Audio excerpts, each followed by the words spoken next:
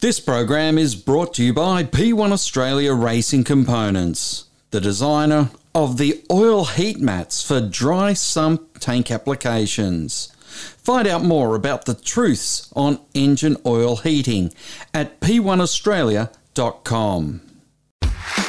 You love supercars and keeping up to speed sometimes means hitting the rev limiter? Welcome to the Gates Rev Limiter podcast. After each round, we unpack what happened. Join Andrew Clark. Would have paused a fraction and got it right, and they probably still would have won the race. And yours truly, Neville Wilkinson. These are the heady days when Ford was spending mega bucks for all the action, all the controversy, and sometimes a little emotion. The Gates Rev Limited Supercars podcast. Subscribe now on Apple, Spotify, or where you listen to them. Thunder Media. Hi, I'm Chaz Mostert. Hi, I'm Shane Van Gisbergen. And you're listening to Inside Supercars. From the racetracks across Australia, and here's Inside Supercars. It's not often your race car turns into a barbecue, but in Darwin that was the shocking realisation that Tickford Racing was faced with when Cam Waters' car went up in smoke. On Inside Supercars today, we speak to team manager Matt Roberts about how they turned the smoking ruin into a competitive race car overnight. Unfortunately, fires are one of the worst damage to try and determine to repair, because, fire can actually travel inside componentry that you don't actually see what sort of temperature it's seen. It was a total loss from basically the firewall forward. Matt Roberts and the methodology of a race car rebuild starts now.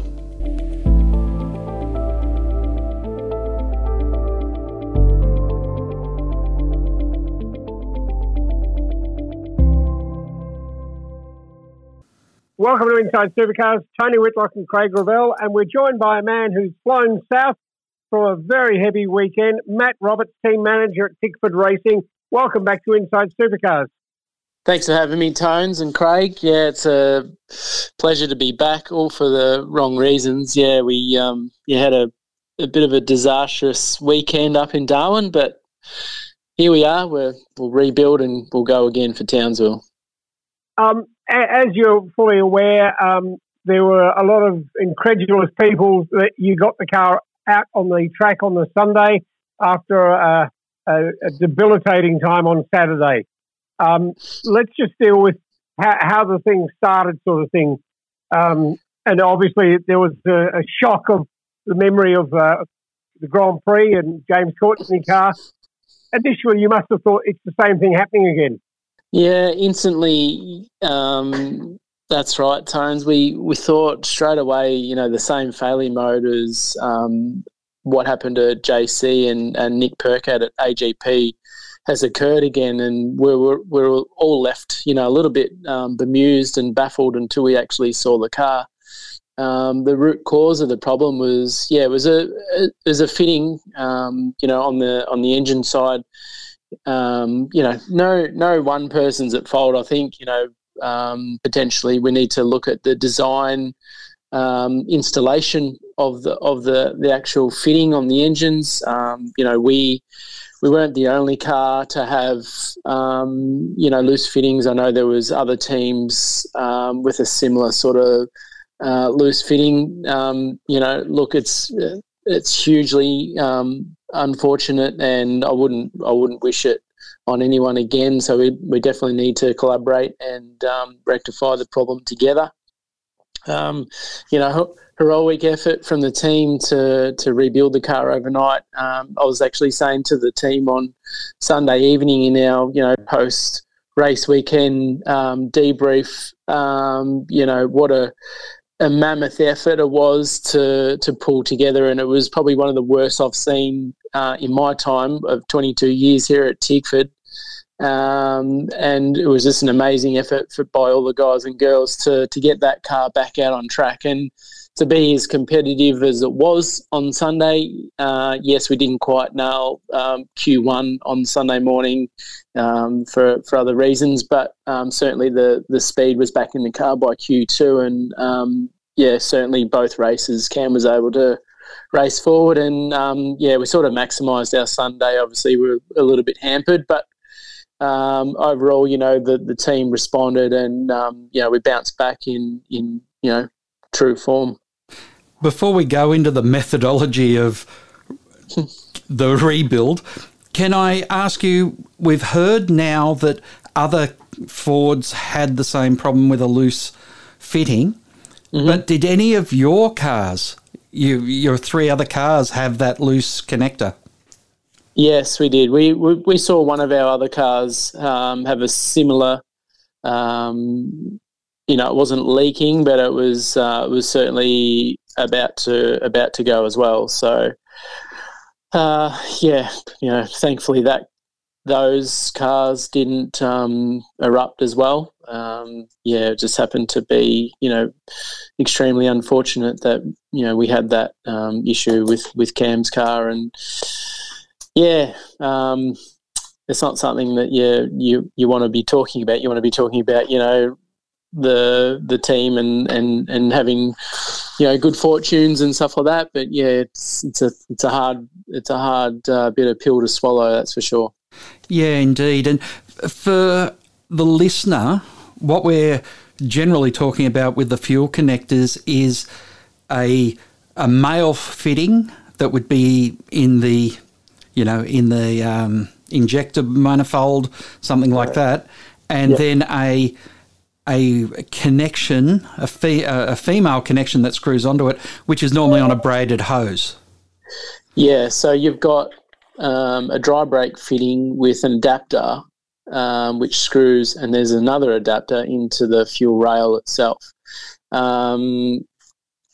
It's years gone past. We at Tickford have a slightly different philosophy and a different installation.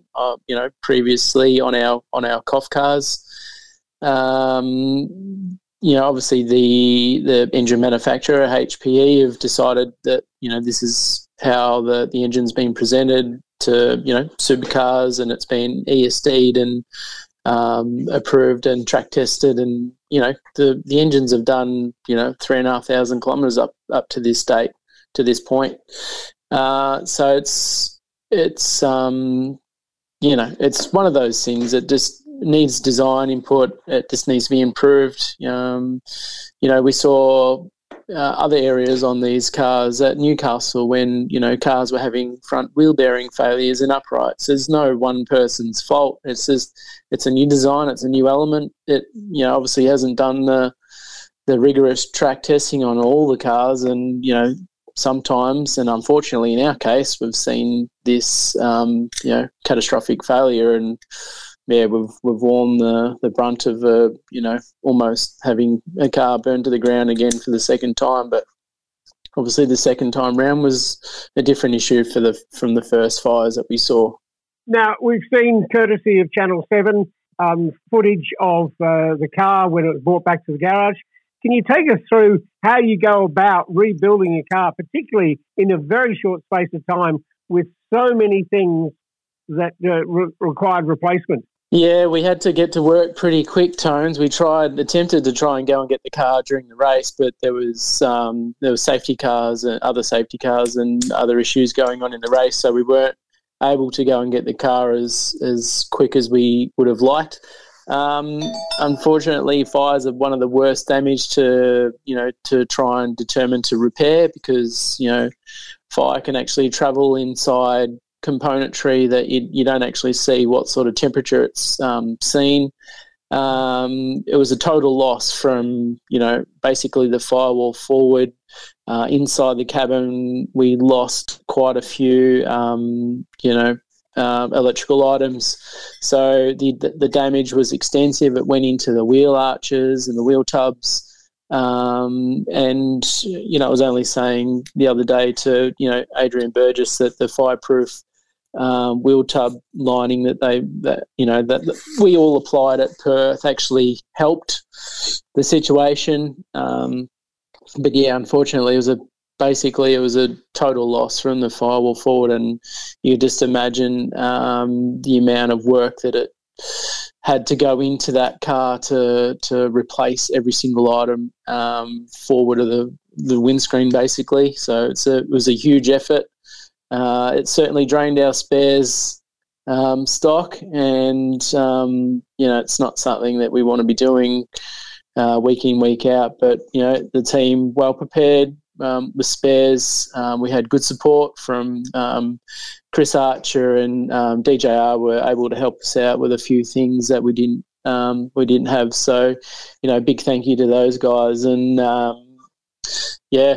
incredible effort from the team basically to work through the day and through the night to get the cars back to a competitive state. And that in itself's a huge task these days. We're finding these cars are, very, very sensitive to any minute setup change. And to a T, the team nailed it. So, the car was quick. I alluded before that it wasn't quite quick enough in Q1, but we were having brake balance issues and bits and pieces. So we rectified that for Q2, and the car was back on pace again. So, it was just a huge, huge effort to get that car back out. You've got a highly skilled and talented, competitive bunch of guys and girls there with you. Because you've got a 4-car team, there's obviously extra people. How do you allocate the people to those jobs? Basically, the normal car 6 crew got on with, the turnaround of the car. Fortunately, the other 3 cars weren't heavily damaged in race 2. They had some bodywork damage and bits and pieces, not a lot of service work. So we didn't dilute those guys on their cars because, we're trying to maximise performance over the 4 cars. So those guys sort of got stuck in. Some of them worked through dinner. We alternated, and we got an extension, obviously, to work through the night. So once those guys were finished on their car, everyone jumped onto Cam's car, and there was, I think I counted about 14 people at one point. And it was just all hands on deck, engineers, mechanics, even my truckies and tyre guys were there as well. So it wasn't just the 2 or 3 mechanics on that car. It was all hands on deck, and obviously, it was a big achievement. The cars have been designed where you can pull them up from the front firewall and basically leave the 2/3, let's say, just to give it figures, sitting there on the jack stands. Mm-hmm. But I can't imagine that anyone would have had that front assembly, or even the parts of the front assembly, that you could just pull it off and put it back on. So how did you triage what you could reuse, what you couldn't use, and what was actually available? Like, was it a case that you didn't have components on the car just because there weren't spare parts just to get it running on Sunday? The bolt-on clip that you're referring to, we actually do carry one. It's more for crash damage. There was actually nothing wrong with the clip. Everything around it was a total loss. So from, brake fluid reservoirs to wiring looms to all your engine bay plumbing, air jack plumbing, brake lines, everything was just completely melted. Or your ducting, everything. So the one and only thing that was sort of left behind was the front subframe, suspension hanging. That was about they're the only hard parts that were left. Everything else was completely disintegrated around it. So that's probably what took the most amount of our time, was deciphering, how far the damage got to inside the cabin, because there was, obviously everyone saw that there was the flames intruded the cabin. So, we lost engine ECU looms and much more internal cabin harness as well. So, there was an extensive job in it. They're complex cars now. Everything is very tightly packaged, and once we got the engine and all the damage out of the way, we could assess, and it was basically everything that I mentioned earlier. It was just total loss. It was, not very pretty. Have you been able to put a figure on the cost of the damage? Look, we're probably up around the 70,000 mark at the moment. that's just a raw hard cost. So yeah, and we're still finding parts today. You know, obviously the cars have only just got back today, so we're still finding parts that have, you know, because we've changed it because we weren't sure whether it was of its integrity, that it's actually been, you know, it's going to be deemed unusable now. So our costs are still adding to this day. So, but at the moment, the current count's between 70 and 80,000 at the moment. I must say that number is 10 less than I thought it might have been, but I guess that's actually the cost of the car. I believe you had to get a wiring loom from Supercars because they're just a parts that isn't readily available, and Supercars were the only ones that had one available.